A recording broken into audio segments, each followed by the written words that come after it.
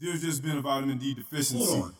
Because we haven't been getting outside. And go ahead. No, I just want to follow that up with I just want to follow up my last statement. With a woe? Well, no, not with the woe. I mean, I take D3 orally every day. Shut the fuck up. I take D to the 3rd degree every day in my mouth. Is that what you want to hear? No, what I'm going to say is... Why do these niggas exist? So now things... I don't know. I just don't be... I'm just unhealthy, nigga. Right. I don't know. Welcome to the Any Last Words podcast. My name is Keon, a.k.a. Almighty DJ. And I am Earl Lonnie Hooks, a.k.a. Young One with himself. The God in me honors the God in each and every one of you. Thank you for joining. Thank you, Keon, as well. What's up? It is one of the best Tuesdays I've ever experienced in my life.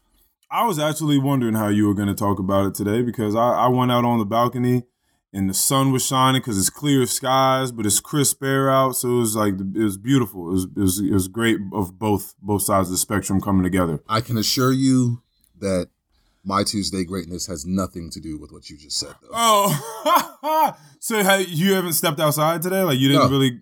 Nope. Oh, I actually right before I called you, I was in the shower.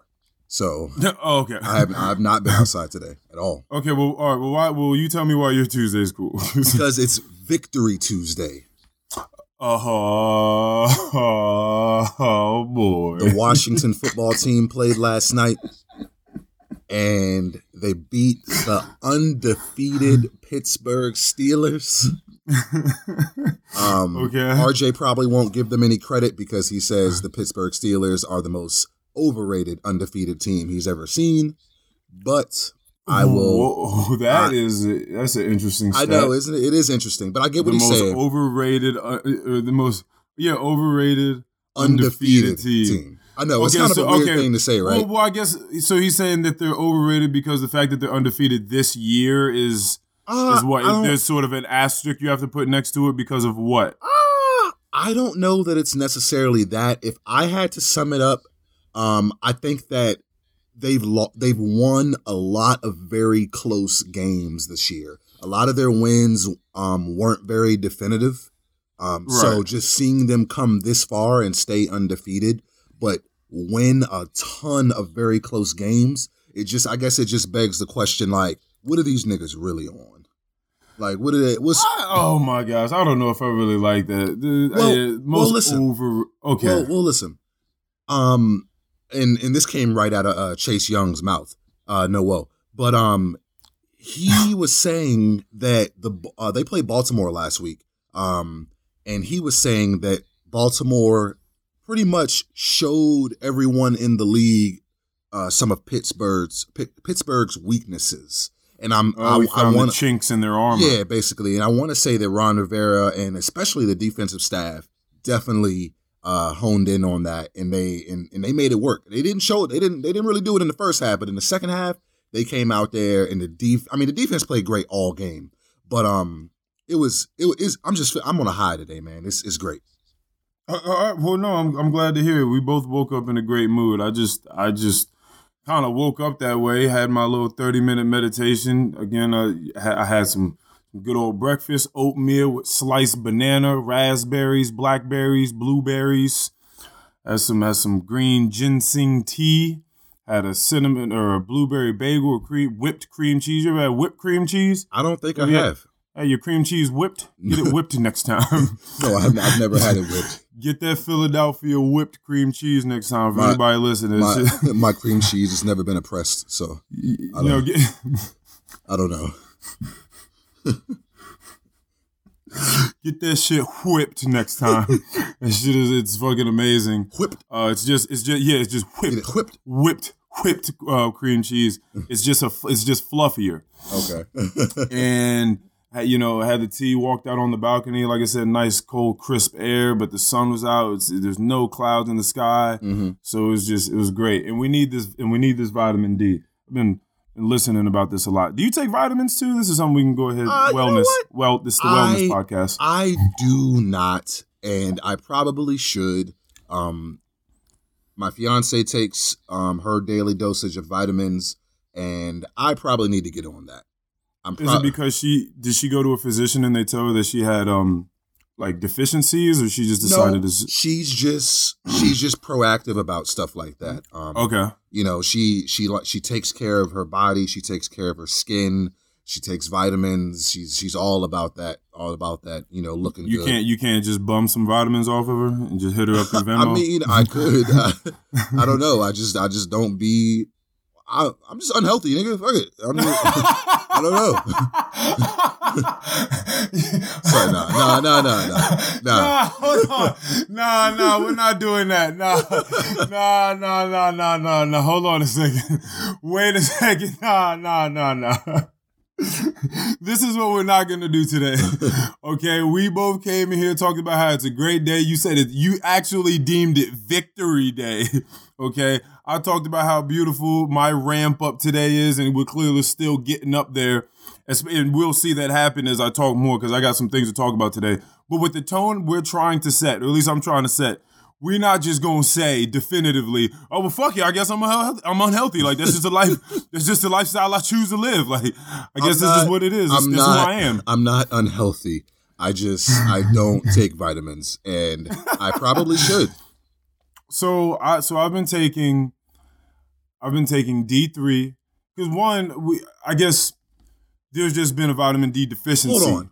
Because we haven't been getting outside. And go ahead. No, I just want to follow that up with I just want to follow up my last statement. With a woe? Well, no, not with a woe. I mean, I take D3 orally every day. Shut the fuck up. No, I take D to the 3rd degree every day in my mouth. Okay. Is that what you want to hear? No, what I'm going to say is something that might put you on the spot is I've been to the doctor's office recently and I've gotten a checkup. And what did they tell you? Oh, I mean, they check your damn, what are those things called? Fuck, I forgot what they're called, but it's they hook you up to one of those. They hook you up to they put those little patches all over your body to check your blood flow, check your heart rate, all that type of stuff. Just make sure everything's going flowing well in the region of your heart. So I got one of those done. I had some blood taken. And they told me that everything looked good. So I'm happy with that. Okay. No, you're right. And that does put me on this. Well, not really. I mean, listen, I can just tell you right now, because I haven't gone. I know. I did go to the dentist's office recently. Really? And I just got to clean up. I just got to clean up the other day. All right. And they told me everything was great. Cleaned me up, felt real good. Got a little no cavities. Little dentist. No. Oh, no nice. Cavities. Nice. Yeah, no, nothing. Yeah. They said everything was good. I was so happy to hear that.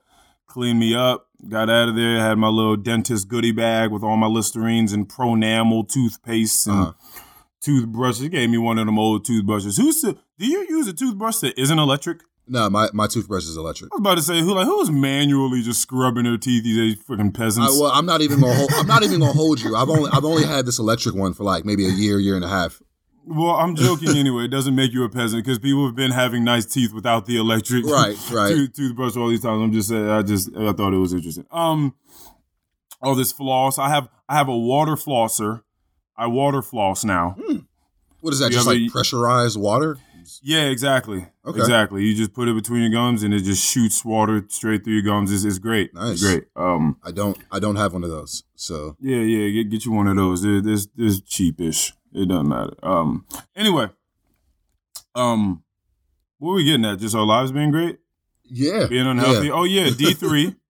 So D3, because I feel like there's been a vitamin D deficiency I've been hearing about because we haven't been able to be outside as much this year. People haven't been spending so much time outside.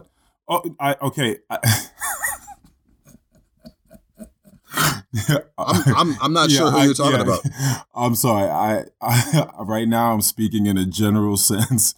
I'm speaking about human beings being in a worldwide pandemic, meaning that people have been inside their houses more than usual in their lives, is what I mean. So people haven't been. Well, I see why they're not getting the D3. Yeah, exactly. They're not getting D to the 3rd power. I mean, nigga, it's niggas not going outside and just chilling on the porch, nothing. I mean, some people might, but like again, just overall being outside. Think about just the summertime.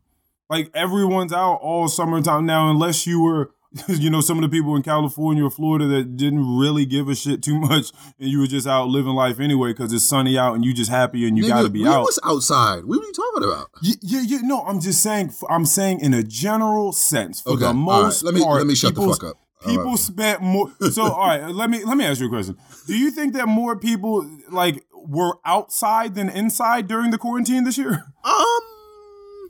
No, there were probably a lot more people inside, but I also think than any other year in their life is right. What I'm saying. Compared to any other year, you got it. You think more people spent more time outside during the quarantine? I feel like during the quarantine that a lot of people took it upon themselves to get outside more.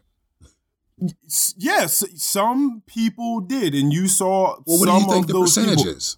But for the most part, so what I'm saying is, so these people would go out to go hiking or maybe go fishing or something like that because they had to get out of the house to go do something. But if there wasn't a quarantine, they would have been out of the house doing more things than just going on a hike or going fishing, because a lot of living life has to do with going outside and doing things that they would have been doing if everything wasn't closed down. Uh-huh. That's what I'm saying. Anywho, people spent a lot of time in their houses the last year. So that vitamin C, immune with zinc, so it's like super C, which is good. You got to get your immune system up. We're definitely, it's getting cold outside, so we're about to be catching colds and also pneumonia and all sorts of other shit. Magnesium and calcium. Calcium, strong bones. Got to get this calcium in. But I wanted to start this off. I wanted to set the tone today with, and I'm glad you deemed it Victory Day, because I wanted to deem it a day of inspiration. I feel like a lot, we always need this every day. There's never a shortage of people that need inspiration. Talk to them. So yeah, this is gonna set the tone for a lot of things that I like to talk about today. So this is another poem by Ella Wheeler Wilcox. I've done maybe like one or two poems of her before. Whatever is best is what this is titled. I know as my life grows older and mine eyes have clearer sight, that under each rank wrong somewhere there lies the root of right. That each sorrow has its purpose by the sorrowing oft unguessed. But as sure as the sun brings morning, whatever is best. I know that each sinful action, as sure as the night brings shade, is somewhere, sometime punished, though the hour be long delayed. I know that the soul is aided sometimes by the heart's unrest, and to grow means often to suffer, but whatever is best. I know there are no errors in the great eternal plan, and all things work together for the final good of man. And I know when my soul speeds onward in its grand eternal quest, I shall say as I look back earthward, whatever is best. Thank you very much. All right. That is all. Whatever it I got you. I'll chime in with you. Whatever is best, Ella Wheeler Wilcox. Just a little bit of inspiration for us. I woke up today feeling extremely motivated and inspired to speak to you all and to speak to you, Keon. What do you take away from that poem, though? Well, so funny that you might ask that, Keon, because there was a part that what's really funny is a few words and it really, really hit me. And it was talking about the root of right lying underneath, right? And I was watching this, I love John Mayer. Right.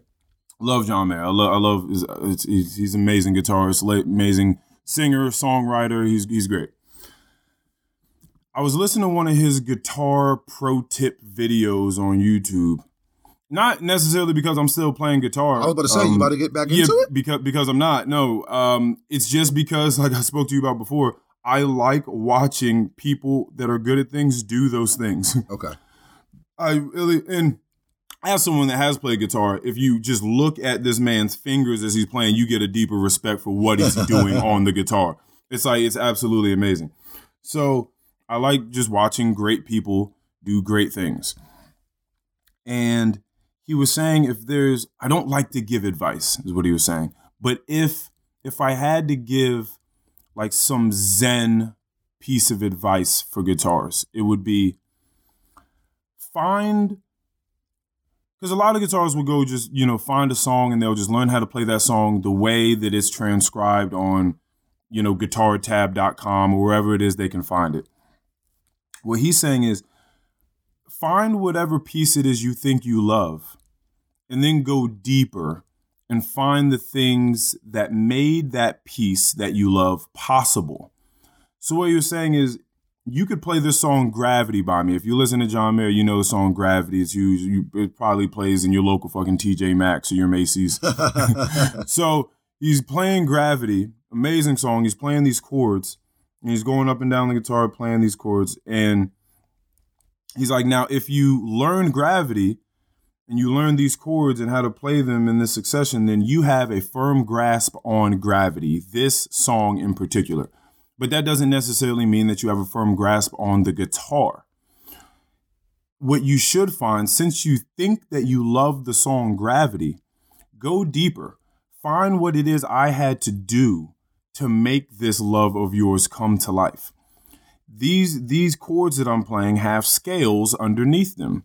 Figure out the scales underneath them, the notes that had to come together. And then what you'll be able to do if you want to try to rip me off and play, and he said those words, if you want to try to rip me off and play your version of Gravity, then you'll be able to transpose it up and down the neck of the guitar. You'll be able to make it your own, and you won't just have to play it the way that I played it. You can find your own way of doing it, and that's getting deeper and finding a deeper love and a deeper understanding of the mechanics of the song, and not just having just the surface experience of it. And I thought about that, and it immediately I thought, well, this is easily applicable to anything in life. The very first thing I thought, this is easily applicable to anything in life. Anytime you see something and you feel like you love that thing, try to go a little bit deeper and find the things that had to happen to make that thing what it is you love. So I kind of spoke to you about this the other day, about my love for communications, interpersonal communications. I have some things planned for the future I'm trying to get done. Right. And I didn't think I was going to read this on this podcast. I don't want to give too much away, but I'll read a couple passages that I wrote down in my wacky little journal because I'm trying to get ideas out. And I started thinking about communications and why it is I truly love it so much. And then I wanted to get deeper into the fundamentals, the building blocks that make what it is I enjoy.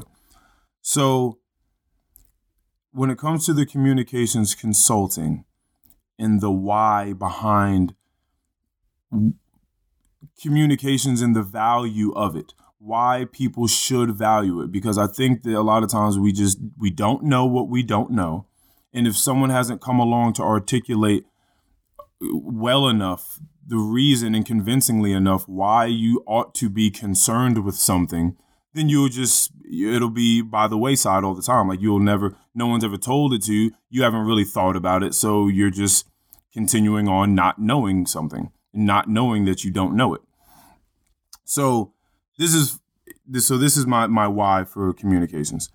So communication is the transference of information from one vessel to the next. That could be between two people. It could be between, technology, cell phones, whatever the case may be. But it's the transference of that information.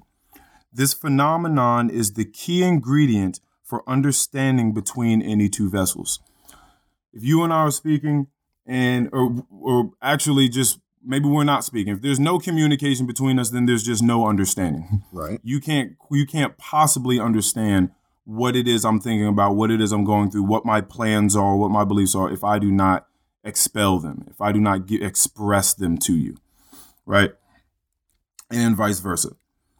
It is well known now that once communication and therefore understanding breaks down, the dissolution of the structure that was to be built upon said understanding permeates.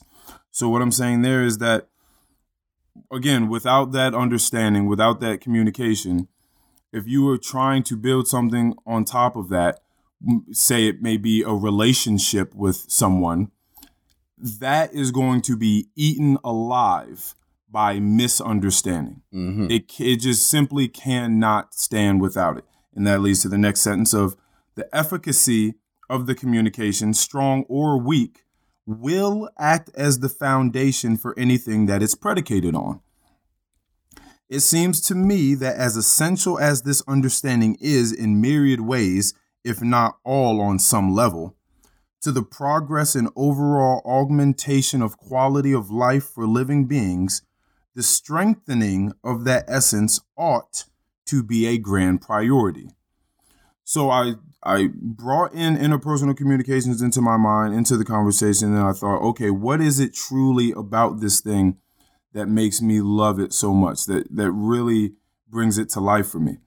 And how can I express that so that other people can understand just how important it is, even though it's not something that's constantly spoken about in a deep and impassioned way that is convincing enough to adjust their way of viewing it and maybe giving it desirability, giving the people hearing it desire to try to attain better skills in this field. And so that is my why for it. And I'll give one more part of it because this is the entry level for it. Mindfulness. So mindfulness is the entry level where I feel like everybody has this capability. Everybody can start here because this is the true starting point. There are trained minds and there are untrained minds. So mindfulness is a technique in which one focuses one's full attention only on the present, experiencing thoughts, feelings, and sensations, but not judging them.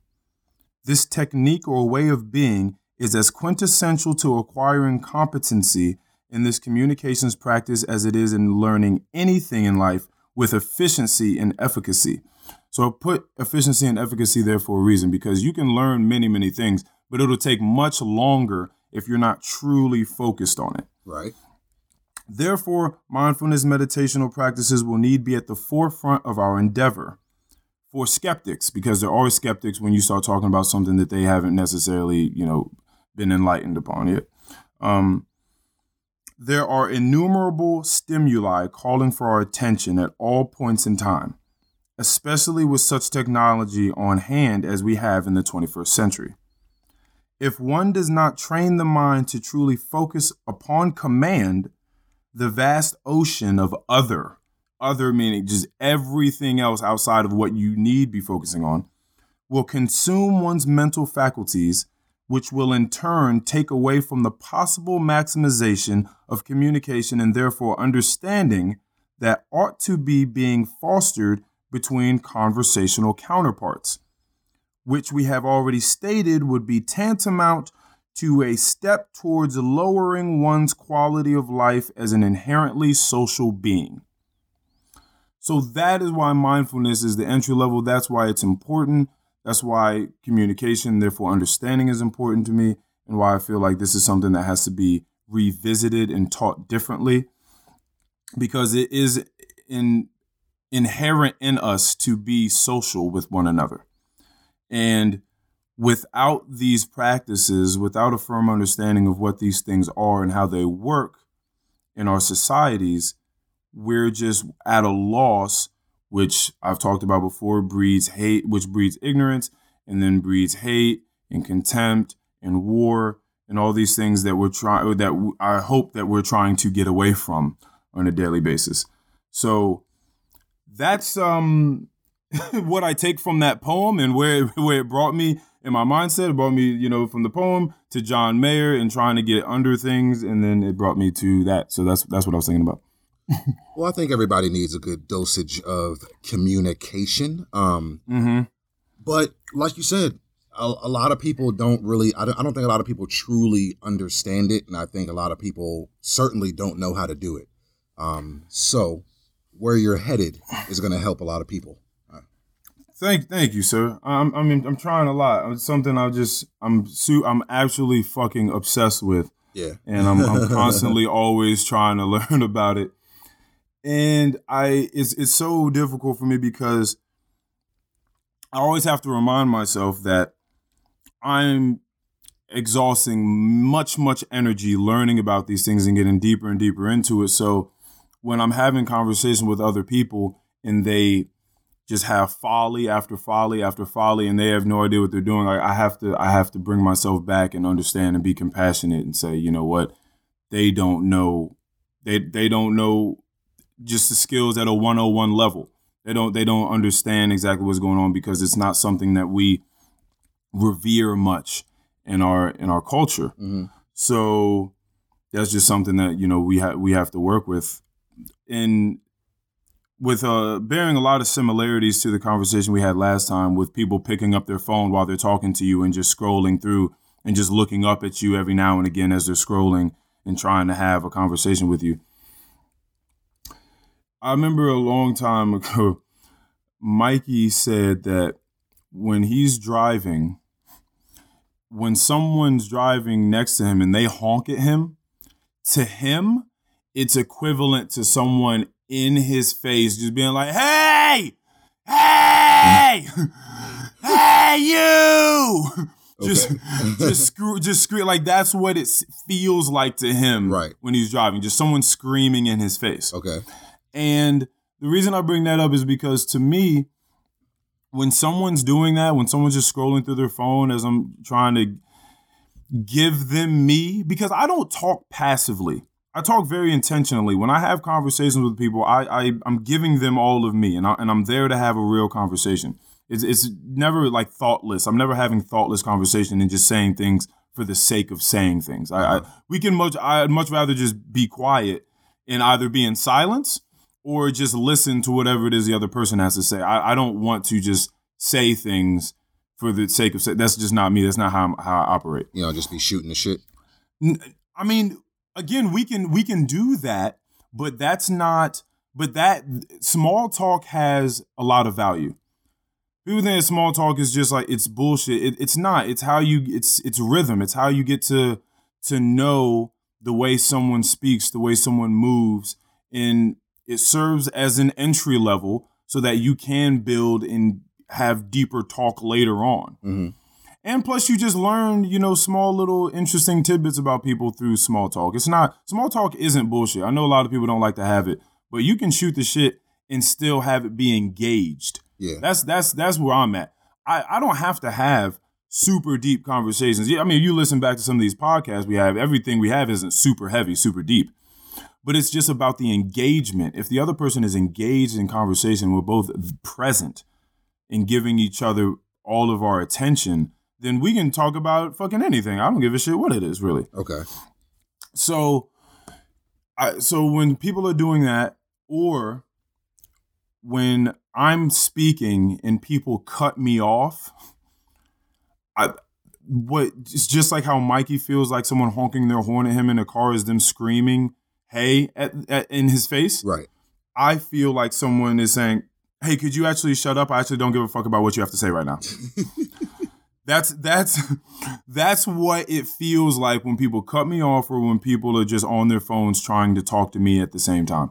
It's like, actually, whatever it is you're saying, I actually really don't give a fuck right now. But, whatever, like, you can talk if you want to, but it doesn't really matter to me. I got you. That's what it sounds like. That's what I see coming from their face. And so that really upsets me. So listening is like a huge frontier that people have to get better at and increase their skills in, because people are just like absolutely terrible listeners, and for so many different reasons, and we'll get into that another time. But yeah, man. So that's sort of what I'm thinking about right now. And before we get on to anything else, before we move on, for many, many reasons, not just because I brought up the mindfulness and the practice just there, but also just because I know people need it and need it for many different reasons, and we haven't done it in a few, I would like to bring us through, I believe, our third meditational practice. All right. Before we move on, everyone, please just bear with me. We're gonna try 6 minutes today. 6 minutes today, and you know, if you're in a position in which you can close your eyes, and close your eyes. If not, then clearly don't. I have to say, for anyone that feels like they have a hard time being in the present moment, having control and command over their thoughts and focus, dealing with anxiety, depression, any of these things at all, being in tune with oneself, inner and outer, give me 6 minutes. You have the entire day to be preoccupied with whatever worries life is throwing at you, or whatever it is you're being consumed with today. You have the entire day. If you can listen to us speak for 2 hours, you can listen to us not speak for 6 minutes. Exactly. And we begin. Close your eyes if you can. Focus on the breath.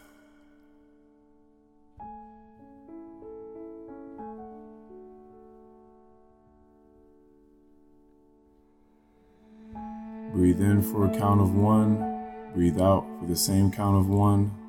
Try to make it to the count of 10.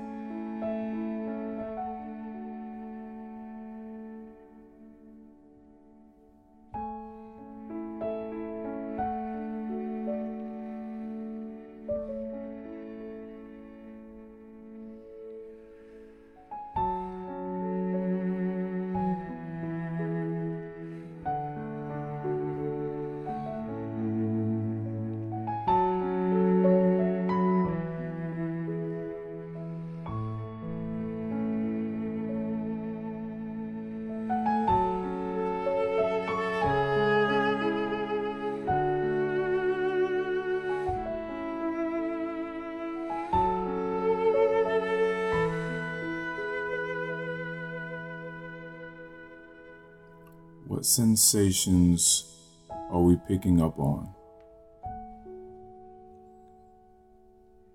What does the air feel like around your skin?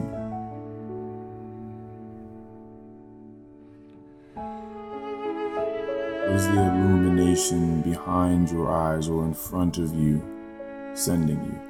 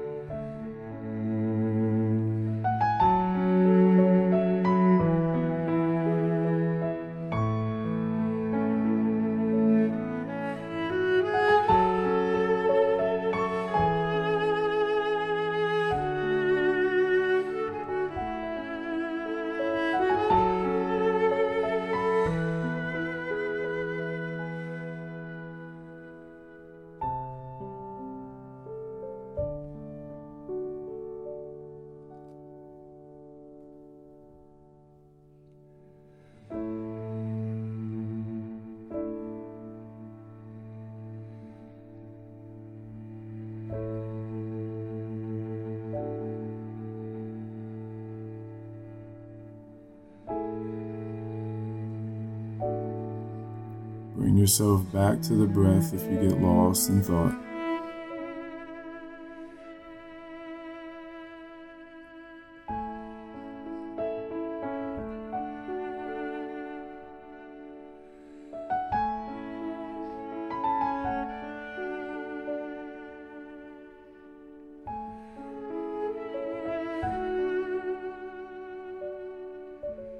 Understand that clarity, mindfulness, and enlightenment does not come easy.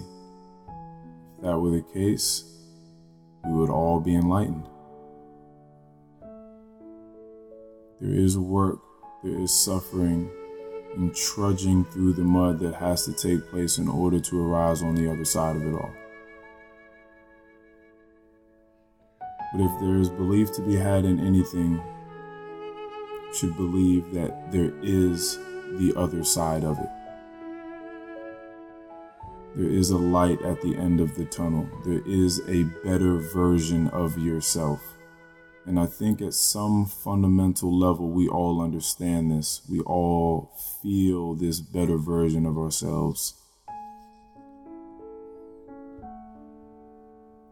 But maybe we're not incentivized enough to look for it.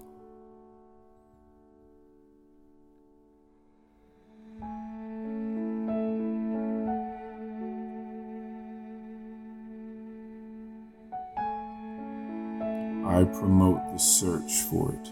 Search for it. Search for it. Search for it.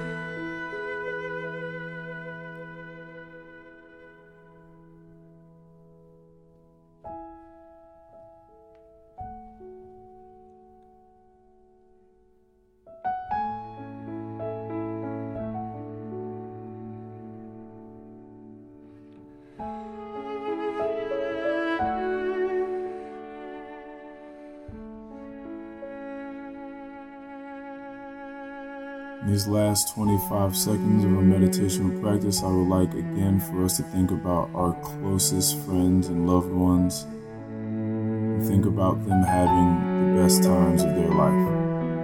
Think about them doing the things that truly bring them happiness, and what their faces look like while doing so.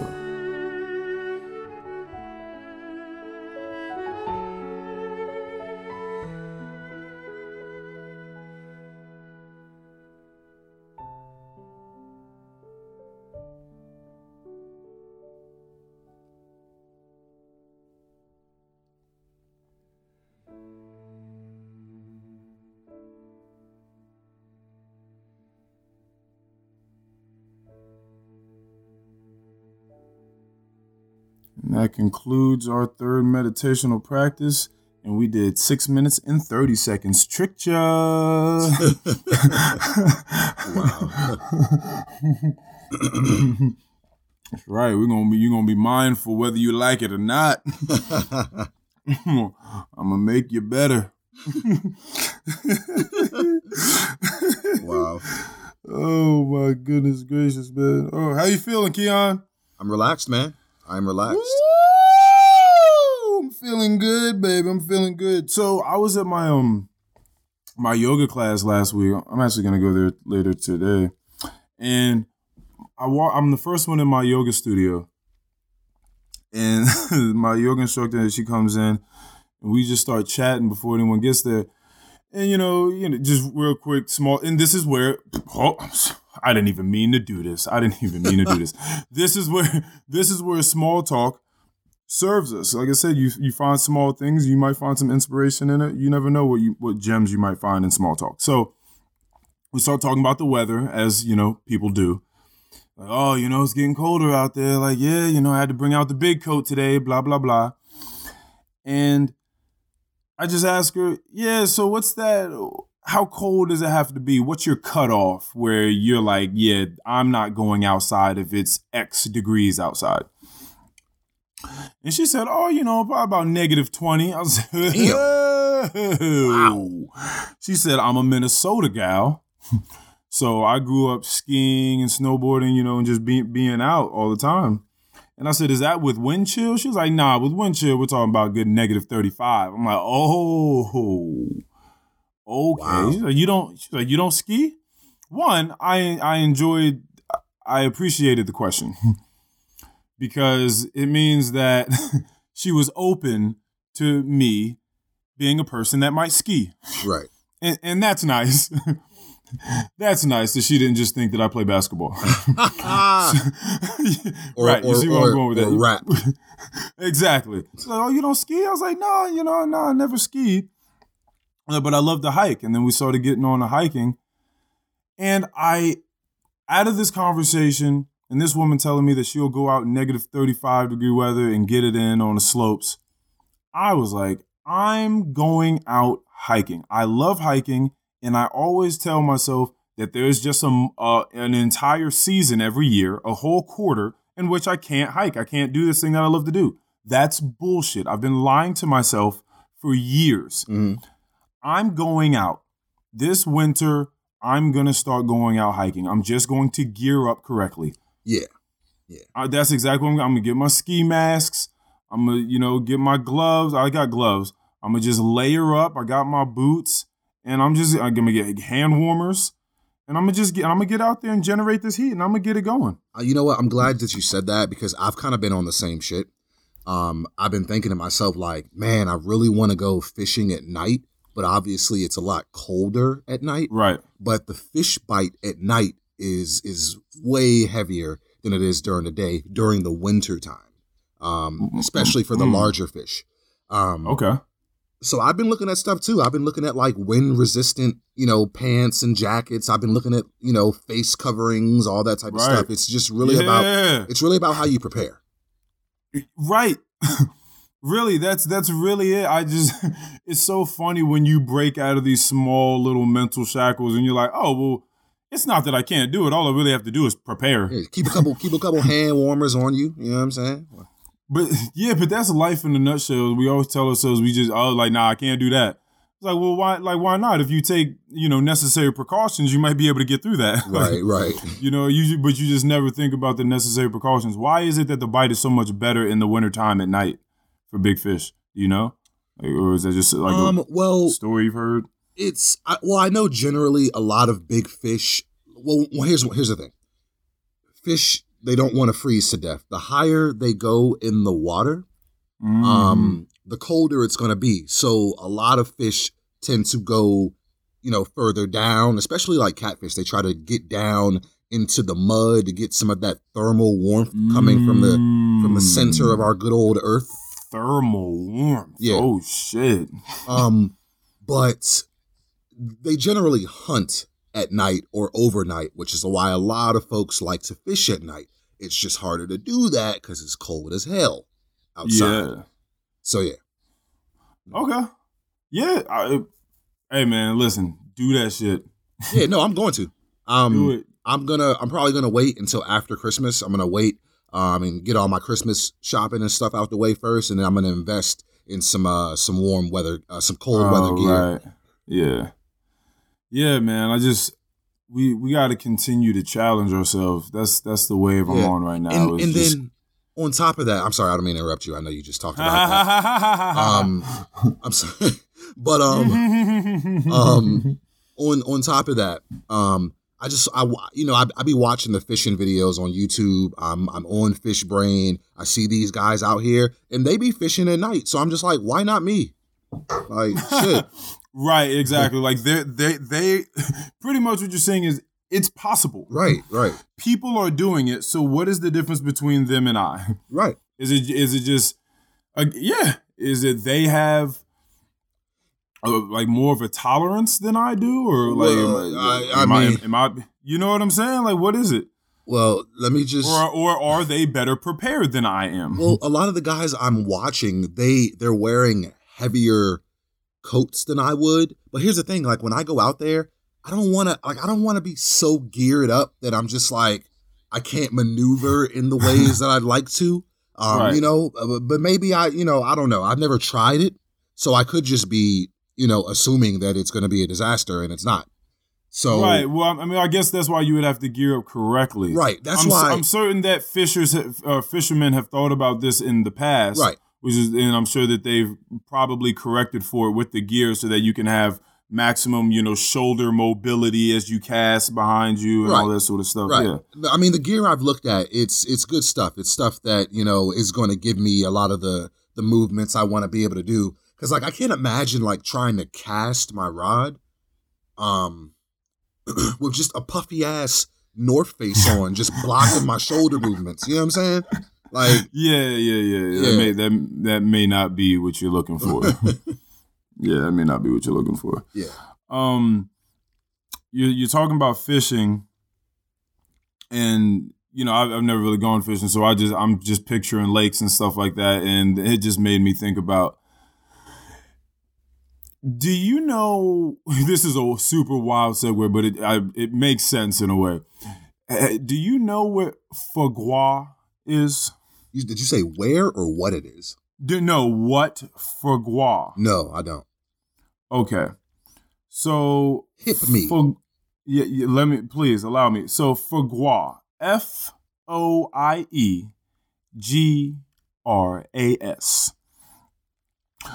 Fagua is a specialty food product made of the liver of a duck or goose.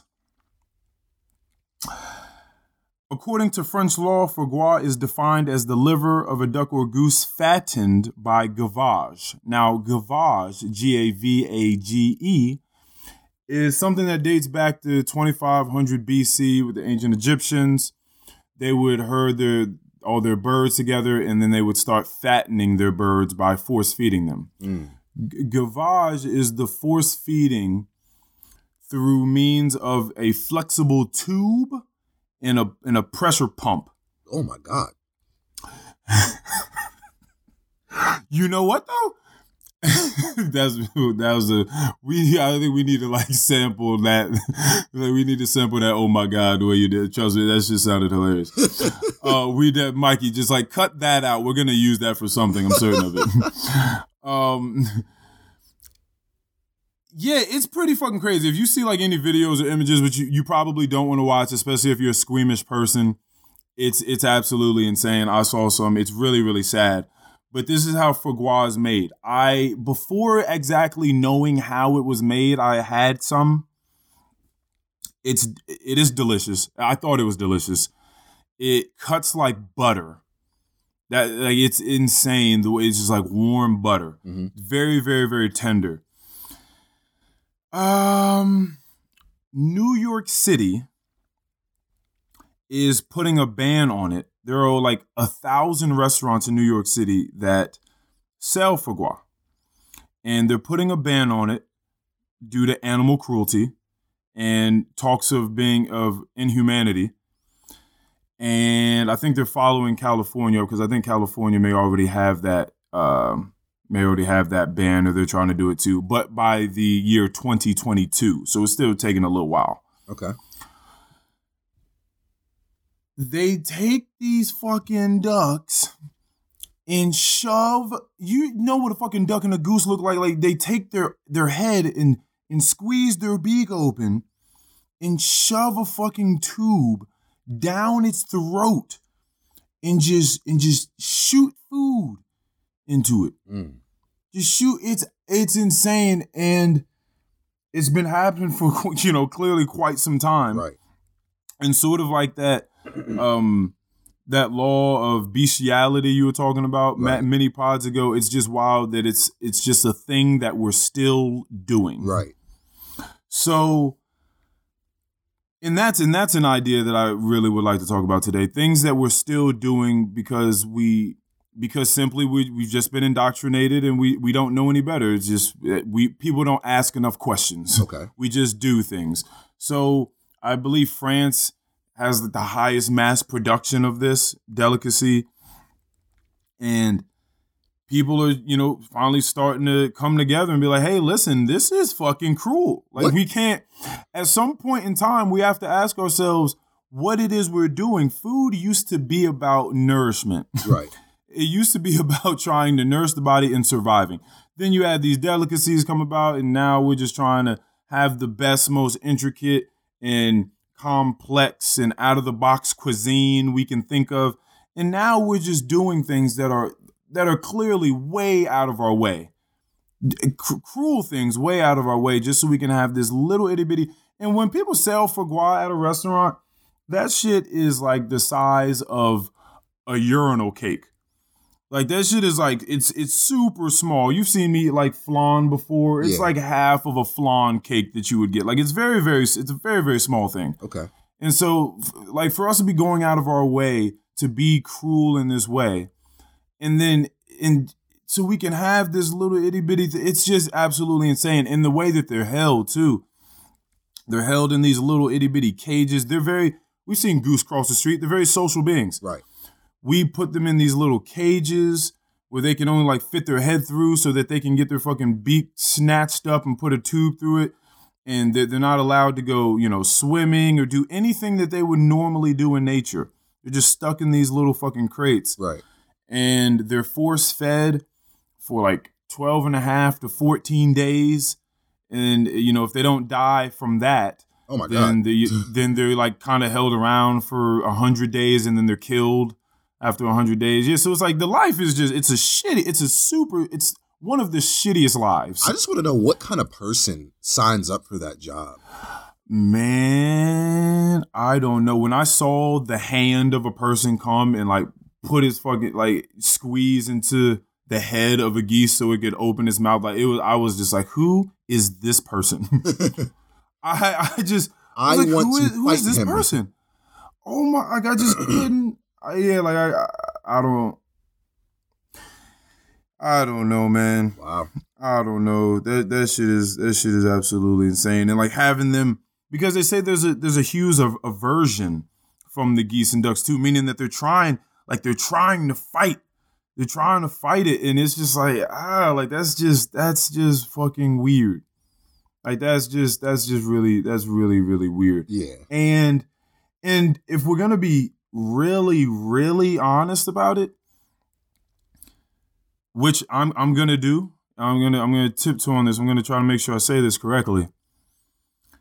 The aversion that these ducks and geese are having towards, having their head grabbed and having a tube shoved down it and force fed, to me, is so similar to rape. And when we talk about humanity and the things that we want to promote, I just feel like we want to get far away from terrible things that mimic each other. And I look at that and it's like, okay, it's okay to do this thing here. And we clearly say that it's not okay, to rape someone.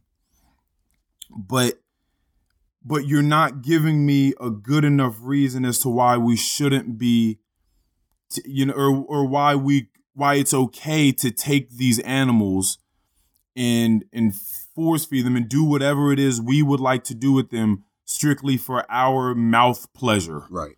For our nasty, gluttonous mouth pleasure. And it's completely cruel. And I just see that bearing too much semblance to things like rape. And I just feel like we need to get away from that, because on some level, I think it registers this is okay, or we can make justifications for it at least. Okay. And I just don't think that that's on a subconscious level. I just don't think that that's the sort of game we want to be playing. I don't think that's the sort of seeds that we want to be unconsciously and subconsciously planting in people. Yeah. So that was the sort of thoughts I had on that. Wow. That shit is crazy. I hope somebody from PETA hears this, because we want the sponsorship. We want getting sponsored by PETA is fucking great. That'd be amazing. That would be crazy. And in thinking more so, because I touched on this just now, thinking more so on just doing things just because this is what we do. Someone did cut me off in conversation the other day, and I was pretty rude to them back. I pretty much said with my words, I mean, without saying it exactly, like, shut the fuck up. Like, you just asked a question of me, and as soon as I started talking, you cut me off. And so for me, I seem like a crazy person sometimes because Earl, this is just what we do. In conversation, people cut people off. In conversation these days, we flip through our phones. This is the new world. You need to get hip to us, Earl, not the other way around. Pretty much. This is the new way of things. You need to be okay with conventional communication. I think that's also a slippery slope. I don't think that that's what we need to be doing. So because cutting each other off in conversation and talking over other people is something that we just do without really knowing the disrespect that we're showing other people, because that's just been so normalized in conversation, that doesn't mean that it ought to be the case. Right. And I can very succinctly tell people why that isn't a healthy thing to do. You want conversation to flourish. In order for that to happen, you want full thoughts, full processing of thoughts to be had, in order so that you have all the information needed to, again, have the understanding via communication to be able to build a strong structure on top of that thing. It could be the fostering of a relationship with the loved one. It could be doing well at a job interview and executing a job interview effectively. It could be being out in social events with people and flourishing, right, in a casual social situation, which a lot of people have problems with. It could be trying to procure the interest of a romantic prospect. It could be many, many things. It could be having intrapersonal speak with yourself and trying to be more in tune with yourself and your own thoughts and processing them. But in that, you have to allow the process to go its full length. You have to allow the entire thought to take place so that you can truly understand it, so you can have a real, valid response to it. And if you're just cutting that short all the time, then you're missing out on mad information, mad data that could help you flourish in the future. So, and again, just aside from that, it's just super rude because you're pretty much saying to the person, I really don't care what you have to say. Mm-hmm. Like whatever it is you have to say isn't as important as what I have to say, or else I would allow you to finish before I started talking. So yeah, that's sort of that. I know I'm gonna keep having these little communicational rants for a while now. But it's important. It's important for people to learn how to switch from speaker to listener. Yeah. Those are two different things. Once you're done speaking, you need to listen now. And you sit, then you listen. I feel that. Yeah, so that's all I got. I'm gonna stop preaching. I got a couple of things I want to talk about. And some of these things do actually have to do with a lack of communication. Yes, sir. So one of the first things I wanted to bring up is, you ever notice that, like, in these courthouses and government buildings, like overseas, people are always just get to wrecking? You ever notice that? You said in courthouses overseas? Like courthouses and like government buildings, like people just be wrecking. Like, you know what I'm saying? Like, you ever notice that? I have seen. Yeah, you been watching C-SPAN? I mean, you can see this shit anywhere. But okay. I don't know if my feed, I think I've seen a few videos every now and again of some people wrecking it, like a huge crowd of people just swarming over top of each other. Just in a government building because their opinions differ, so they just get to wrecking. Like, okay, they just yes, start I have seen this. Yes, I've seen these. So that is so funny. It is, isn't it? Like, it's really interesting to me. All these people, they come together with all their suits and their fucking their suit pants tucked up all the way in their ass with these uncomfortable ass shoes on and their ties, and they come together dressed like this. We dress like this to show professionalism, right, and to show that we have couth and poise. And then everybody just starts wrecking. Right. Yeah. Y'all would have been better off showing up in like some trainers or some basketball shoes and some fucking Timberlands. Yeah, for sure. Like, if that's what you were gonna plan on doing. Well, so the latest one is, it happened over in Taiwan. They were having some differences because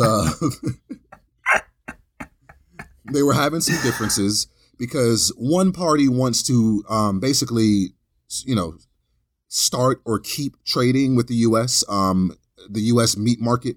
And another does not. They find that there are some things within the U.S. meat that are unhealthy or unsanitary, and I'm certain that they're correct. But one party wants to keep the trade up, and another party does not.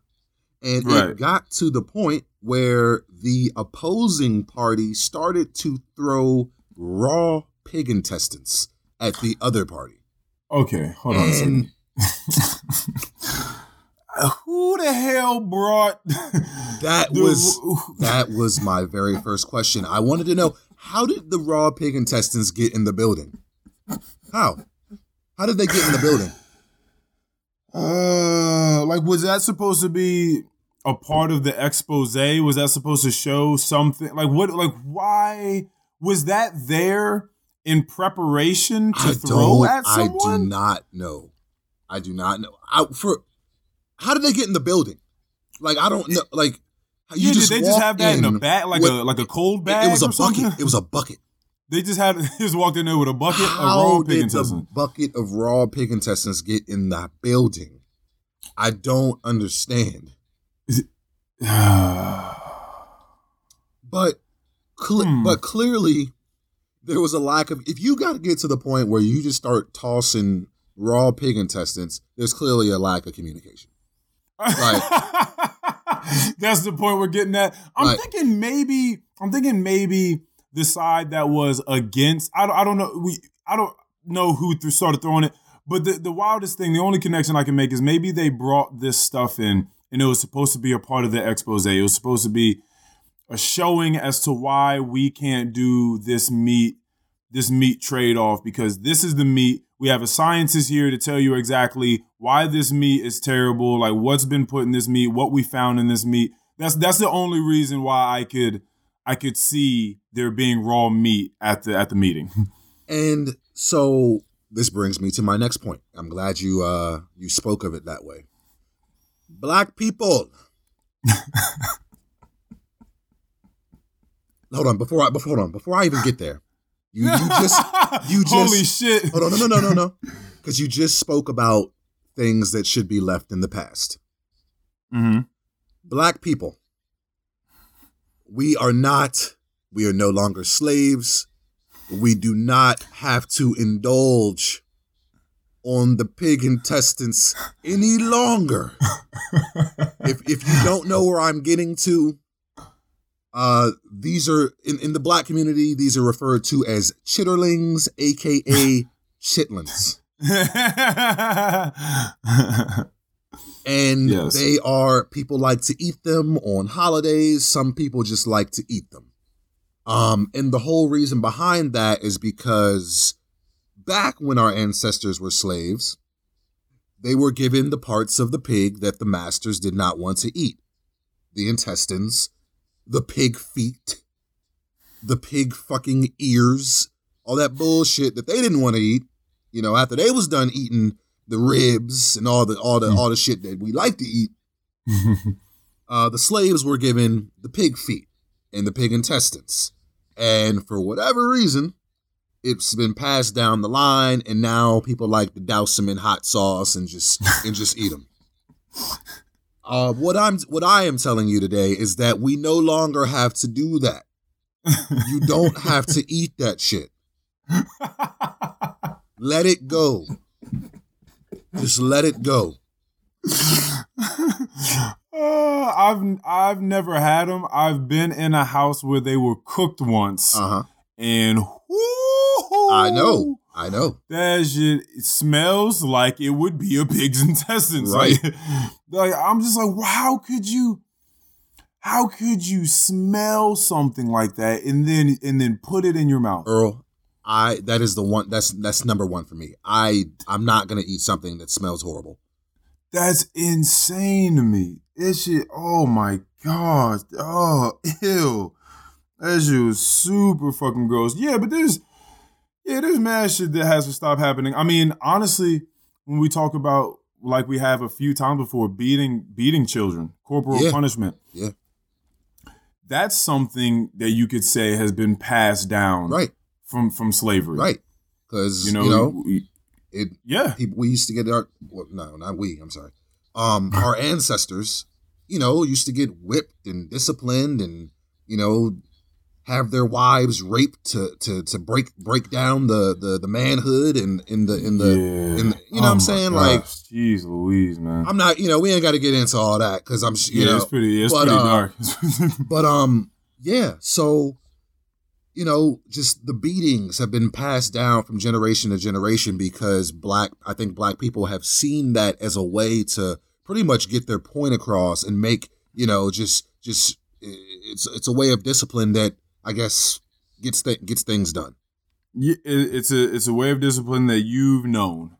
Yeah. That you've seen, you've known, you've felt. Definitely. And sometimes if you just don't know anything different, and you're not the type of person to try to find a new way, then that's pretty much it. Yeah.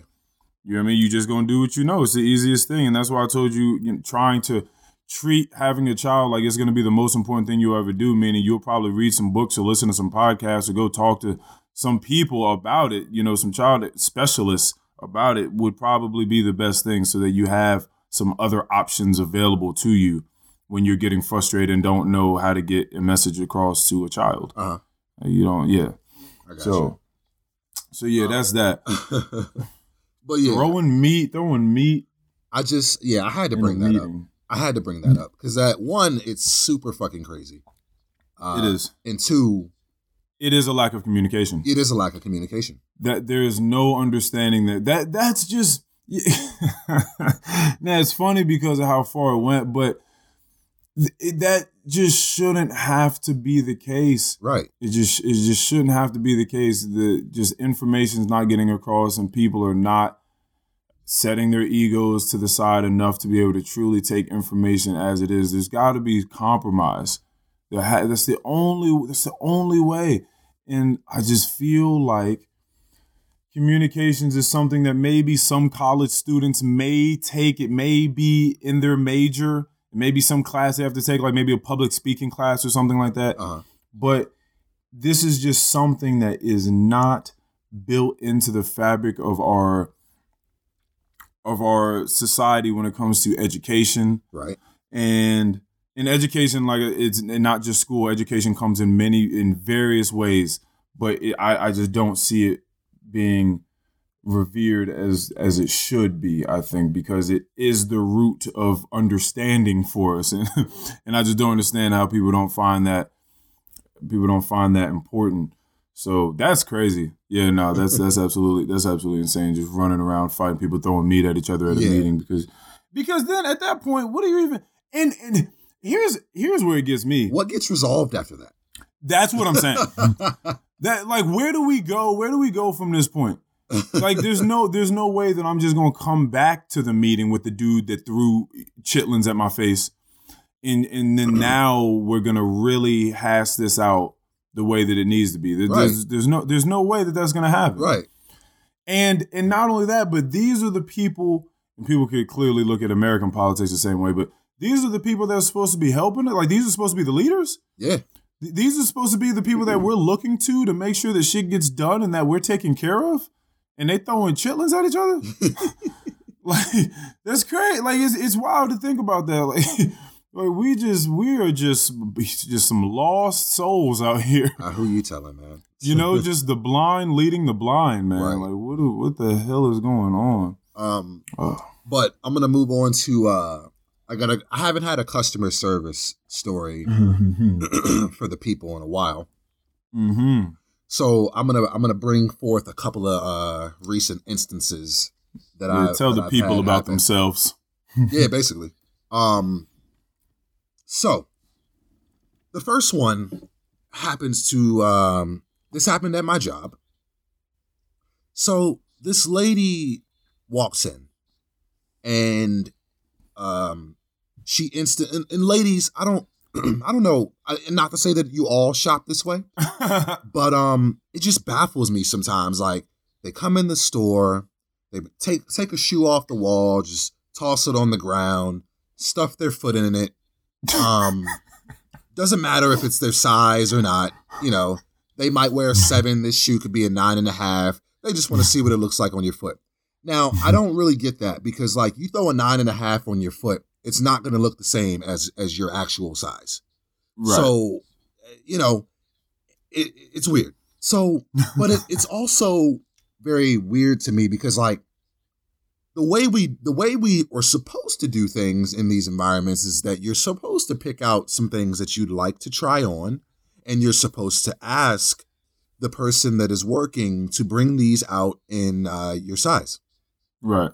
And a lot of the women, they don't give a shit about any of that. They just, oh, this looks cute. Bam, put my foot in it. And if I like it on my foot, then maybe I'll ask you to get it for me in my size. Right. But so this lady, she asked me to, I'm sorry. In this case, the shoe happened to be her size. She asked me to go to the back and see if I had a fresher pair of this shoe. And so I'm like, okay, you know, I don't mind doing that. I'll go in the back. I'll see if I have another one. I'll give you that one. It's whatever. I come back and I tell her that I do not have another size of that shoe. So this is where she lost me. She proceeds to ask me if I can, the shoe is already 25% off.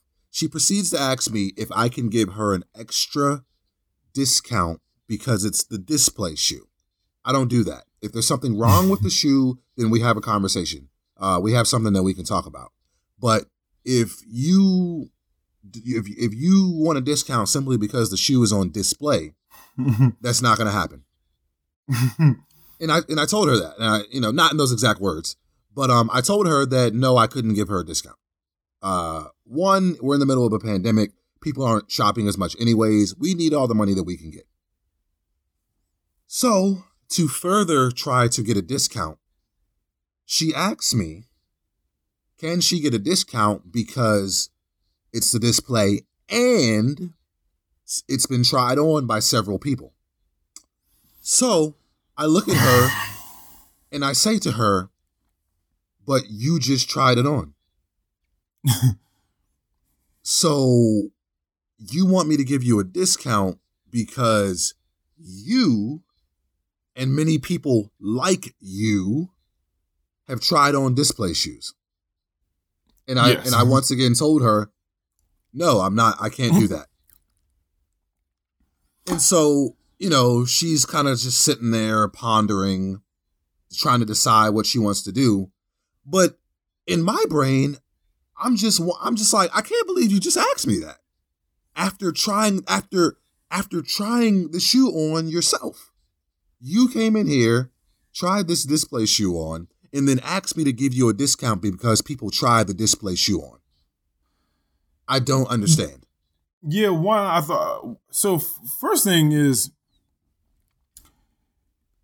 her reason for asking for the first discount, just simply because it was a display shoe, had nothing to do with the fact that people put it on. She said, right. let me just get it a discount because it's a display shoe. Right.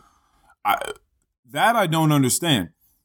Like if there's nothing, like you're not giving me any factual basis for which it should be discounted. Right. Simply because it's sitting here. I mean, it's sitting here like the shoe in the back is sitting there. Yeah. So there's no difference there.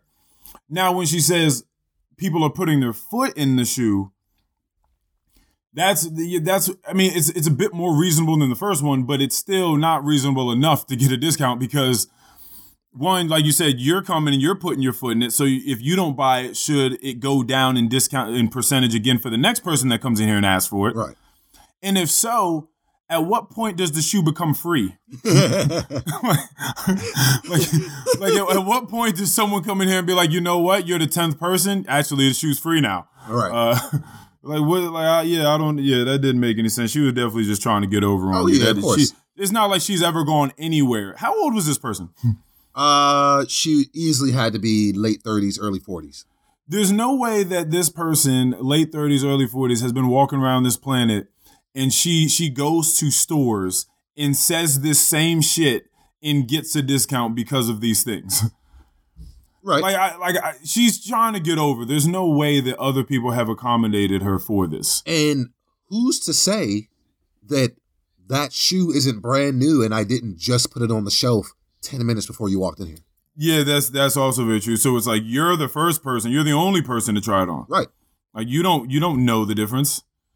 And also, yeah. Who's to say that the ones I bring from the back haven't been tried on more than the one that's on display? That's very true. That's what I'm saying. That's why I say she was just trying to find a way. Like this, like none of this made any sense whatsoever. Right. And no one has ever compensated her for the fact that other people have maybe tried on a shoe that she was about to try. Like that never happened. Right. So yeah, she just thought you were stupid and she might try to get a come up real quick. Pretty much. But here's the thing though. It's like she was mad desperate because the shoe was already 25% off. Like when she was asking me for extra discounts, she was specific about it. She was like, excuse me. She was like, you can't give me an extra 5%. And I'm just like, an extra 5%? What the fuck? She was trying to get whatever. Like, what? Like, we're not bartering here. Like, we're not trading off here. Like, stop trying to reason with me. I'm not giving you a discount. This is a fixed price. Buy the shoe or leave me alone. Yes, this is a CarMax price. It is said and it is done. That's great. I love people. You know what's actually really, really funny about that is at my job. So I was crying laughing when I went to work the other day and I was told this. So we do the exact opposite of what you do at your job. You accommodate people? We roll over and play dead. We do whatever they want to do. You want to fuck me in my ass? Here you go. Like, so what? So pretty much, since it got cold outside, so people could continue to eat outside, we put out these huge tents that look like igloos. You may have seen this at, certain breweries or wineries, whatever the case may be. Are they clear ones? Yeah, the clear tents that look like igloos that have heaters inside them. Right. So we have a few of those outside. Now the price was $150 to rent that for your dining experience. Wow. Right? That's what it was. Is what we do. We set a price, you pay it. We did that for about a week. After that week, the manager came and told us, all right, so that's done with. We've had a bunch of guests insist upon not paying it, so they no longer have to pay it. Damn. They can go out there for free now if they would like to. Wow. It's just like, hold on a second. We're giving them a service. We're providing heat so that they can go out and sit outside and eat. And we had to not only pay for the igloos, we had to pay for the heaters as a company. And we're sending servers out there in the cold before they get into the igloos. They're out there in the cold going back, in and out, which is not good for your health, by the way, to be fluctuating between heat and cold like that. Hell no. So that they can enjoy themselves and have a great experience. And you're telling us that because they insisted upon not paying. Just imagine someone walking in there to your place and being like, like I see that this says like it's $150 for the shoe, but you know what? I'll give you $30 for it. And you're just like, well, no, sir. Actually, the price is $150. That's what we got. No, I insist. I'll pay you $30. You'd be like, okay, well, you drive a tough bargain. I'll give it to you. Right. Like, that's pretty much what happened. No, we don't want to pay that anymore. So now they don't have to pay that. Not only that, this was a piece of information given right after that. So I'm crying laughing by this point in our little pre-shift. I'm already crying laughing. And then the second thing that was told was we were going to have a nice little Santa brunch every Saturday, as well as our Sunday brunches that we always have. And we're going to have a Santa brunch, meaning Santa, rolls through. There's going to probably be like a little workshop for kids to go color and do arts and crafts and stuff like that. So the parents can have, some drinks and get away from their kids that they've hated and regretted having their entire lives. Ouch. And pretty much, it was going to be a high price brunch and you had to make reservations to come in for it. They got no reservations for it. We canceled that Saturday brunch. Okay. People, 2 groups, were like, oh, so you're not doing it anymore? No, we're not doing it. We didn't get the reservation, so we're not doing it anymore. Oh, no, I insist. I'll have the brunch. Yo, who do these people think they are? No, sir, you don't understand. So because we didn't get the reservations, that means that we didn't prepare the meals. Like we're not actually offering the brunch. No, you said that you were gonna have it, and we came here, so we're gonna do the brunch. Thank you. I'll be seated over here. I'll be waiting for the brunch. Guess what?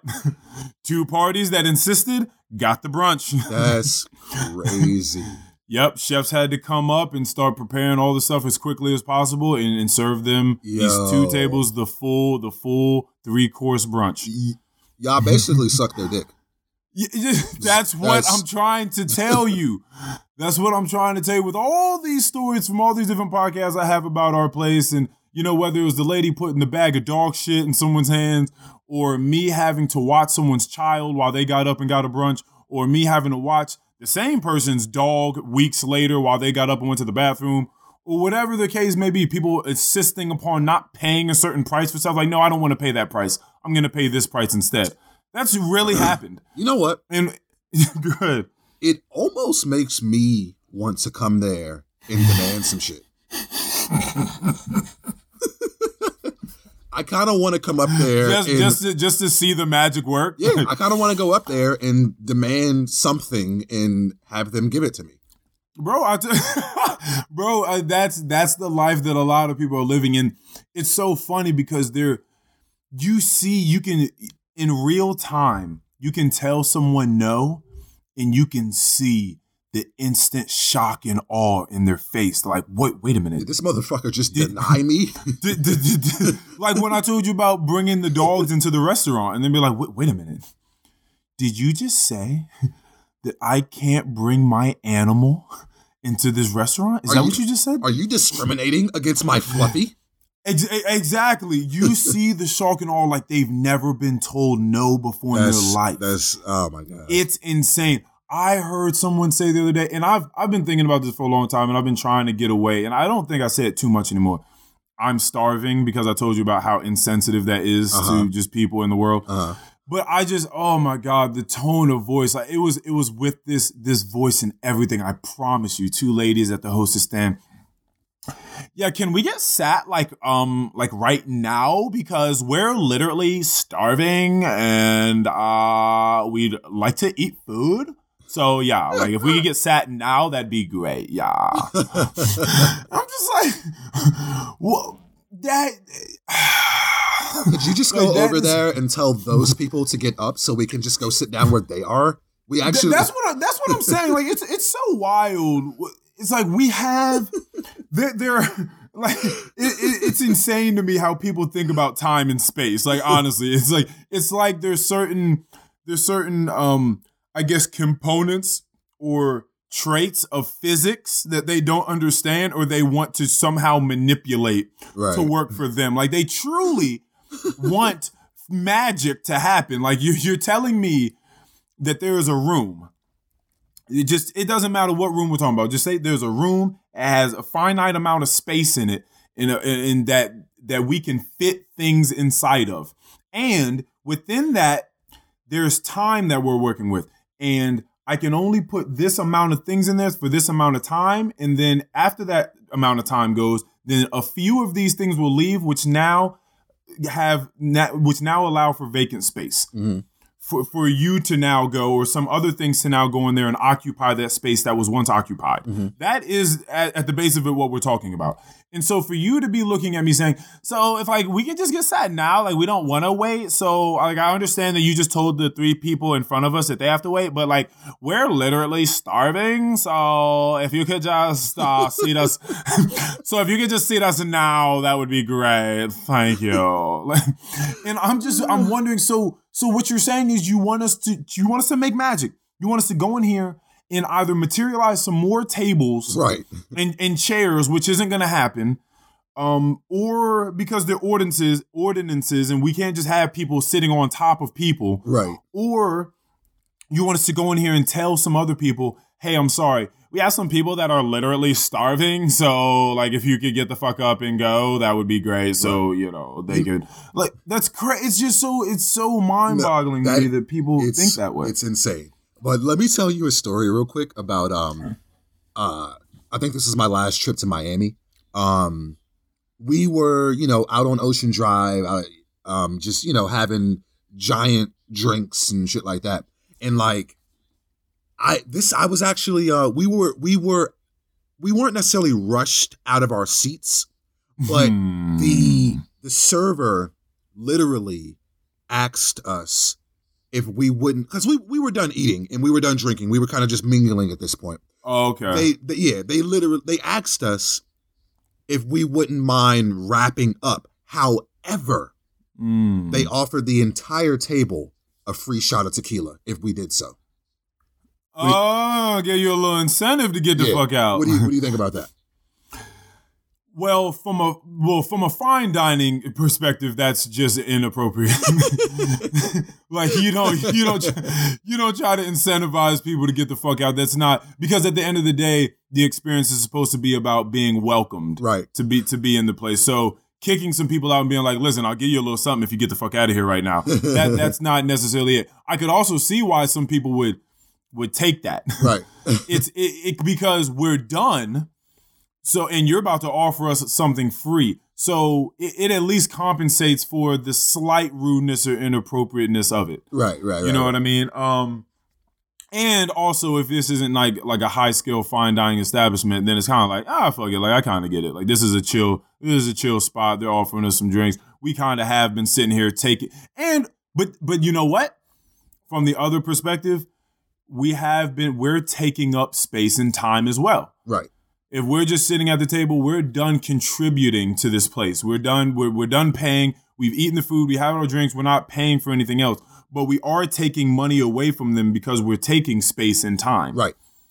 That's how establishments like that get their money, from turning tables. You want people to get in and out as quickly as possible, unless they're spending more money, which is why when people get sat, as a server, you want to be there as quickly as possible to try to get them a drink. You want to try to get their order as quickly as possible, not just to accommodate for them, but also to be able to get them through their dining experience as quickly as possible so that you can turn the table and get another party there. Mm-hmm. So, you know what I mean? That time is money. That time is money. That space is money. So I get that. That's pretty funny. At least, I mean, hey, listen. At least y'all got the shots out of it. Like, that's, yeah. No, I wasn't mad. If the manager told, I don't know if the manager would tell someone to do that though. That might have been, I think like that was the server being like, yo, I probably have a small section and I need money, so I got to do what I can to get these people out of here. I can get some free shots for them. I also wondered if, like, because you know, I don't know how it works where you work. But I know that when my fiance was working, she used to run she used to manage a restaurant downtown in DC, and like the bartenders, they would have, like, you know, the people that work there, they would have a tab of their own where they could eat and drink and be merry up to a certain amount of money. And even as a DJ, a lot of the places where I've DJ'd at, I've had a tab where I can get free drinks and food up to a certain amount. Right. So I'm wondering if those shots were just part of her tab, you know, but also no, she's stealing. Hold on, you being serious, or like, what do you? Yes. Oh, yes. Damn. Yeah, she's stealing to get you out of there. Seriously? It would have most likely been an issue if one of you all say it didn't go that way and you guys didn't want the shot and you felt disrespected to the point where you were like, bring your manager here. And then the manager came, you were like, so this person just tried to offer a shot so we could leave, and we just felt like that was kind of rude. We understand that we're not, you know, we've paid already and we may be taking up space. We just felt like that was a little abrupt and abrasive and rude. That person would have definitely got in trouble. Because that is stealing. That is, it's easier, which is why they were just shots. When people if you ever go into a bar and you know the bartender, it's easier to give away free shots and free liquor and mixed drinks for your friends and stuff like that. You can't really get away with that with things that are so consolidated, like bottles of beer. That is an inventory. I bought 10 bottles of beer. We sold 5. There's one left. So what happened to the other ones? But with liquor, you know what I mean? You got that bottle, you can get away with a little extra pour. If you were talking about beer on tap, you can definitely get away with a little bit more because it's not so easy. So yeah, no, she would have gotten in trouble. That person would have gotten in trouble. I would never have that much of a stick up my asshole that I would ever do something like that. Yeah, I'm never looking for someone. You'd have to do something super wild. Yeah, for me to call the manager. Yeah, if I'm calling the manager, you better believe I'm trying to get you fired. Like you better believe like something absolutely wildly insane happened. But for you to do that and try to mess with someone's livelihood, like that's absolutely insane. Like for you, because you have no idea what strike that person is on. Right. You know what I mean? And clearly, you could come from the aspect of, I'm trying to make this establishment better. I've been coming here for maybe a long time, and I want this place to be able to flourish. And if you continue to have someone that works here that does things like this, you guys are going to do worse in the long run because they're a shitty server, or they're a shitty bartender, or whatever it is. But a lot of times, people aren't thinking that, and they're just hot-headed, and they're just trying to get someone in trouble. Yeah, or get some free shit. Yeah, that too. And from those perspectives, you need to fucking relax. Yeah. Because you could very well be messing with someone's livelihood that has children to feed, rent to pay, bills to pay, just like you do. And that's wild to try to consciously put somebody in a situation in which they have to be fearing for their life in that way. Yeah, I feel you. Yeah, no, that's insane. Yeah, but you had another customer service, correct? Yeah, I got another one, and this one might be even wilder than the first one. So, I had this woman come into my store a few days ago, and as soon as she came in, I greeted her. Hey, how you doing? You know, all that good stuff. And she replies, says she's doing well. And I don't say anything for probably another, 2 minutes or so. And I noticed that she's about to walk out. So just before she walks out, I just wanted to make sure she didn't need anything. So, I was like, hey, was there anything specific that you were looking for? As she's heading towards the door. So she turns around and she says, yeah, well, actually, I'm looking for, some work shoes and, blah, blah, blah, blah, blah. And so I step out there and I show her some good styles and things like that. And she proceeds to want to try something on. So I go to the back, I get the stuff, I come back out, I start, getting the stuff out the box, prepping it for her. And so, a lot of people might think I'm super wild for asking this question. But I asked her, I said, so were you just going to leave if I didn't say anything? Bro, that is a wild question to. It's super fucking funny, first and foremost. It's informative, clearly, because you're about to get an answer. But from a professional standpoint, I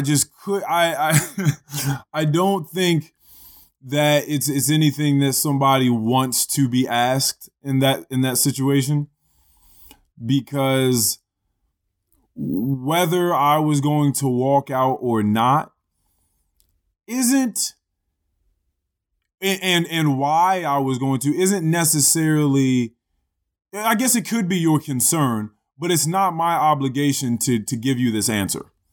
So for you to even ask it of me is it's a bit abrasive. It's a little intrusive of my privacy for you to ask me whether I was going to walk out or not. Like maybe I was, maybe I wasn't.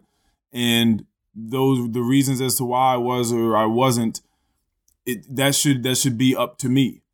That should be able to remain secure in my mind, and I shouldn't have to answer to you as the person that's just supposed to be helping me with my things.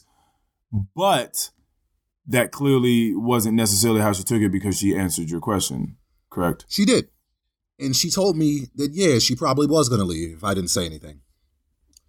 So, takes me back to the whole reason I asked the question to begin with, because after I asked her if she was looking for anything specific as she was about to leave, she clearly made it, she clearly was looking for something specific.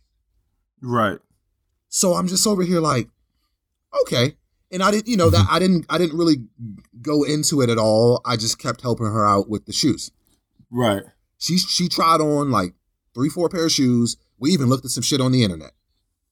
But it was just so baffling to me that you actually did come in here for a reason. And granted, I did not follow up maybe as quickly as I should have or as quickly as she would have liked me to. Right. But now, some of this falls on her, I think, because if you did come in here for a reason, you're leaving it solely on me to make sure that those reasons are accommodated? Like you weren't going to say anything at all? Like even when I asked, hey, how you doing? You could have said, oh, I'm doing well, just looking for some work shoes today. You know what I'm saying? Right, exactly. And then that would have taken the conversation where it needed to be ultimately. But you were just going to walk out of the fucking door and just not even care about why you came in here. Yeah. So it just made me think about like closed mouths don't get fed. Right. And I'm taking don't get me wrong, I'm taking some of the blame on this, but just as a grown ass adult, like if you want something, say something. Yeah. Yeah, no, I feel you. Actually, because at the core of it, it's sort of like hospitality. Right. If two people are in a relationship and one is clearly upset for some reason or another, and the other person can sense this would now be you looking at the woman walk into the store. Clearly, something is on her mind. Mm-hmm. Like she's in the store for a reason. She could be at home eating Cheetos in front of the TV. She's not. She's in your store, which means there's something about what's in your store that has piqued her interest. Something. So there's someone in a relationship that is upset. The person, their counterpart, sees that this person is upset. This is you seeing the woman in the store. But we can easily slice up the pie of culpability of finding out or not finding out what the issue is at the heart of the problem. If the person that is having the issue is not speaking up and saying, hey, listen, what you said to me the other day, it rubbed me the wrong way. This is what I'm thinking about. And it, is in combination with my job. This is why I'm feeling like shit right now, blah, blah, blah. You have that. And then you have the side of the person coming and saying, hey, listen, I noticed that like you're kind of off today. What's going on? Like, would you like to talk about it? Clearly, you would hope that person would come and ask what's wrong. And the person would be vulnerable enough to be like, you know what, this is the issue. And then you come to an understanding. But in a lot of situations, that's not the case. You have somebody that doesn't want to speak on their feelings. You have someone that doesn't necessarily want to ask because they don't really feel like expending that energy and getting into that. And they're like, listen, if the person wants to really talk about their issues, they're going to come to me and they're going to talk about them. At some point, they're going to talk to me about the issue. And that there's actually an anecdote that I have for that, or sort of like a proverb I have for that. It's these. I tell you about the two older guys sitting outside on their bench, sitting outside like somewhere in the Midwest in the dog. I don't think so. Well, I'll just tell it again just in case. Okay. I may have said it, but. You have these two old guys sitting out on the porch in the Midwest with little fucking tumbleweeds going by, and they have the little dog next to him, and the dog every now and again is just like, and the dude's just like, yo, what's just looking at the dog, like the owner's dog, what's the fuck is wrong with this dog? And then they just keep talking and having conversation, and then the dog again a little while later, and he's just like, all right, okay, man, listen, what is wrong with your dog? Your dog, it's like you're not getting up, you're not doing anything, but clearly your dog keeps making this horrendous sound, and you're not even reacting to it. Or what is wrong with your dog? And he's like, oh, he's just sitting on a nail. Oh God. She's just like, and then the guest is like, well, doesn't that hurt? Doesn't that hurt the dog? And he's like, well, not enough to move. And that story is pretty much the apotheosis, the epitome of people that are in pain to some degree, but the pain isn't quite at the level that it takes for them to move from whatever situation is causing the pain. So you're always looking at people and thinking like, yo, why is that person still with them? Like they treat them like shit all the time. Like why are they still at that job? Like they talk about they're hating their job all the time. Like, why are they doing this? Well, clearly whatever pain it is that they're suffering from isn't quite painful enough for them to feel like they really truly need to do something. Because when you set your hand on a stove, on a hot stove, you don't even really have to think about it. No. You take your hand off the stove. Right. So until some people just get in a real instance in which their hand is on the stove, will they move from that pain? So, taking it back, clearly to this lady, me not getting these shoes or getting help from you, it's like I wish I could get these shoes right now. And it would probably be better if I opened my mouth and said something, but you know, the suffering of me not having these shoes right now isn't really enough for me to get out of my comfort zone and come over here and ask you for these shoes, because clearly getting up and coming over here and asking for these shoes is outside of my comfort zone. Right. Like that's not what I usually do. Normally things are people come to me and ask me if things are okay. People come to me and ask me if I need help, what it is I'm looking for. Say if you go to someone's house and maybe it's like your first time over the house, now these are just like mental exercises. Do you ask for a beverage or do you wait for them to ask you for a beverage?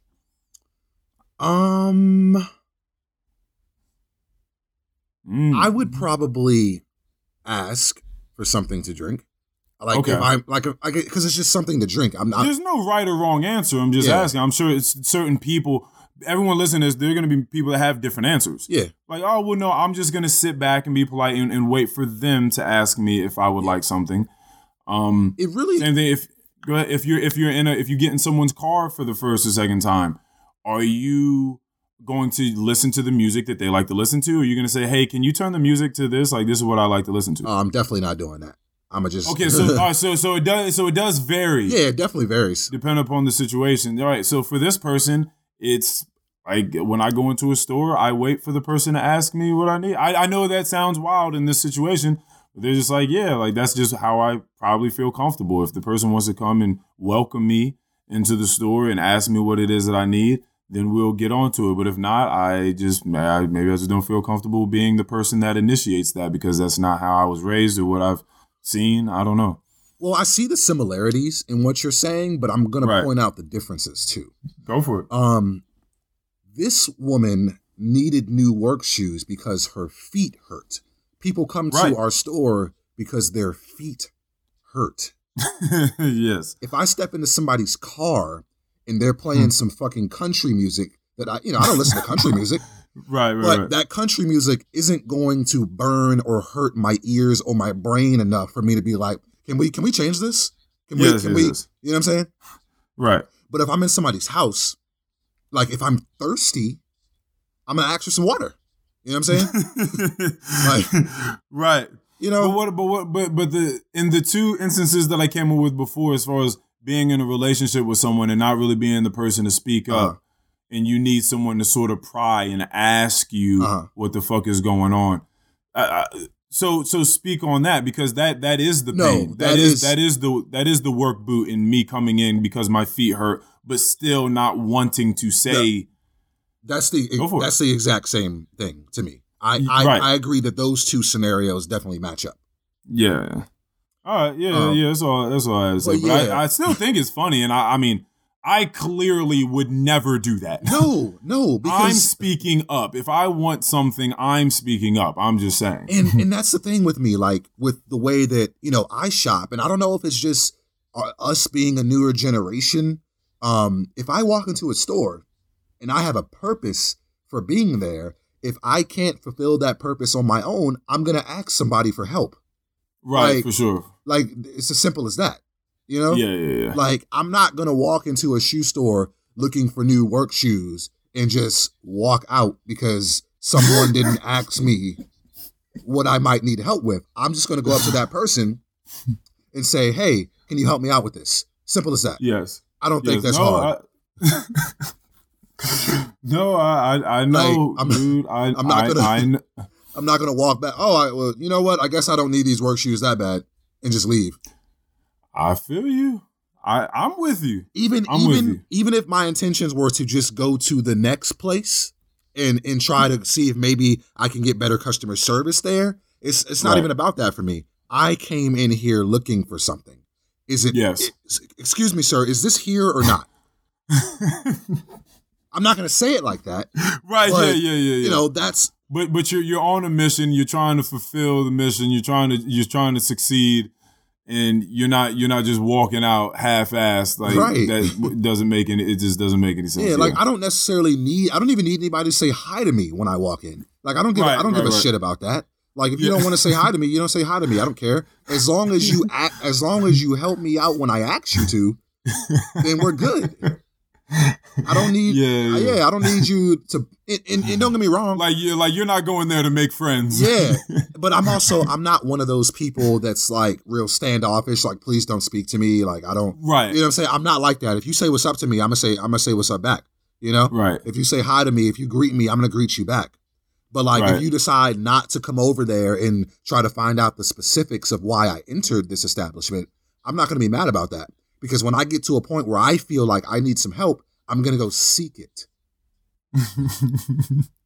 Listen, man, I feel you. I love that we have these little customer service bouts on here, because people do need to see things from both sides of the perspective, both sides of the counter. Right. Because a lot of people haven't worked customer service and they have no idea that any of these things are ever even happening. Yeah. So I like just the thoughts going through my mind sounding like, these people in there, they don't seem like they want to help out too much. So I'm not going to shop here. I just feel like you've closed the door on a lot of shit by thinking that way. There, man. So from the other side, so manager, whom is a Caucasian lady, in my job. Okay. She just had a pretty rough encounter. We got a review back from a lady that had visited our restaurant. And she said that we needed some sort of, ethical training. Oh, my gosh. Yeah, because she was there. She asked the hostess, which was our manager at the time, for some help. I forgot exactly what it was she needed, but there were also people trying to sit for breakfast. So, and that's not what she was trying to do. She was trying to find some sort of information out. Information that my manager did not have on hand. So in that case, you say something like, well, I'll be back momentarily with the answer to your question. So she then proceeds, my manager, to help 2 or 3 people sit for breakfast, because she wanted to make sure that she could still get people sat so they can start eating their food and then go get this information for this lady. Mm-hmm. That's the order of operations in her mind. Let me get these people sat so they can eat their food, and then I can get this information for this lady. So that's where her mind was. Lo and behold, a week later, a review comes by, and it says something along the lines of, I left this establishment with a very bad taste in my mouth because this lady that was helping me, quote unquote, helping me, decided to first help a white man in front of me, white people in front of me. I believe that this was a colored woman. Whoa. No. No, because we're talking about colored people. I mean, I got you. Okay, I was about to say It's just funny that you chose that. We're not going down this road. Just so what am I supposed to say? Just in other. This is someone. Just say a minority woman. Is that what you want me to say? I don't want you to say anything specific. It's just interesting that you chose that one first. Right. So. And because I don't know if she was black or not, but I know that she wasn't a white woman. Right. So she said this white man was helped before me. And that was so her emphasizing the fact that this was a white man being helped in front of her was clearly the reasoning as to why this person was helped before her. And she felt like that this place needed to go through some ethical training. That's some bullshit. Right, and walked off feeling like, okay, this place is racist. Yeah, like there are tones of racism and misogyny here. Get the fuck and out of here. I don't want to be a part of this. And that's what I said. So now my manager, she was in the back. She's like, oh my gosh, because I pulled her to the side and wanted to talk to her about it. Like, how did that make you feel? She's like, I read it and I just didn't even know. She was like, I was just trying to help these people out. Like I had no idea that this is who I was being, or this is what I was showing these people. You never know what people are going through and what their perspective is. And this is the first time in my life where someone's ever accused me of making them feel lesser than for reasons like this. And I just never would have felt this way. Like she was like going through it in her mind, trying to figure out if what she was doing was in fact racist and misogynistic and what she can do to figure these things out in the future. And I thought, well, it's nice that you have this awareness. It's nice that this is the first place that you go that you want to think, okay, well, I made someone feel a way that I don't want them to feel. Mm-hmm. Like, what can I do in the future to correct that? Mm-hmm. If at all anything. That is the best possible scenario, really. You do want people to have that safeguard. So that was nice. But then the fact, it really seemed like she was kind of getting down on herself because she was feeling like shit about it. And I was like, listen, I'm glad that you're doing what it is you're doing, because this is just self-evaluation. It's awareness. Like this, it's good. It's better than it probably is bad. Okay. Right. But you also have to understand that this is some bullshit. It's definitely some bullshit. Like, what? Like you yeah, go for it. Like, what is she supposed to take? Are she supposed to take priority over? Like, are colored people supposed to be the priority? Like, if you see a colored person, then oh no, I gotta make sure I help this person first because I don't want her to think that I helped the white person first and think that I'm racist. Like, you can't. Right, that's what I'm saying. Like, what else do that? because the priorities, and if this lady was looking at things correctly or knew anything about customer service the way that we do, the way that the order of operations are going for us is we know that you want information. These people are hungry and probably about to be on the cusp of hangry. So we need to get them sat so that they can start their dining experience, which is going to take, 30 to 40 minutes. Right. You just need some information. So I'm going to get these people sat first. Like, we're talking about efficiency at the core of it all. I'm going to get these people sat so they can start their dining experience and then go run back here and talk to whoever it is I need to talk to, get the information for you, come back, handle that. Has nothing to do with that, but the fact that the race and the gender was the very first thing to come to this person's mind, and then for it to get to a place where they're going to go fill out a report on it, you know what I mean? And then again, taking it back to what we were just saying, possibly ruining this person's reputation, right, or their livelihood. it's just you got to try to think about things a little bit deeper than that. And so when you just see red and you just start making decisions and start typing on your phone and sending reviews, it's like you just go do some breathing exercises and maybe talk to a few people and tell the whole story. Don't leave any bits out that now bias the story in your favor. And get some real feedback, because clearly you can't see it. It's like, I feel like if she would just had to talk to a couple of people, they'd be like, oh, well, maybe not. Like, maybe she was just trying to get those people out of the way because they were trying to get food, and then, she was going to come right back to you with the answer that you needed. I don't necessarily think it has to do with you being a black person or whatever ethnicity you were.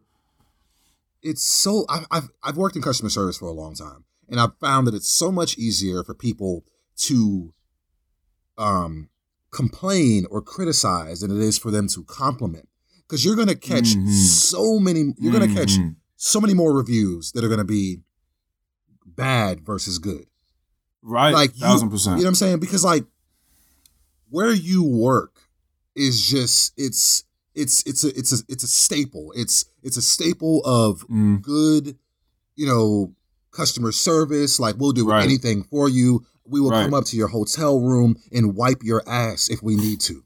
For sure. Like, so for her to come at it that way, it's just, people of color, man, God damn it, like, I know, I get it.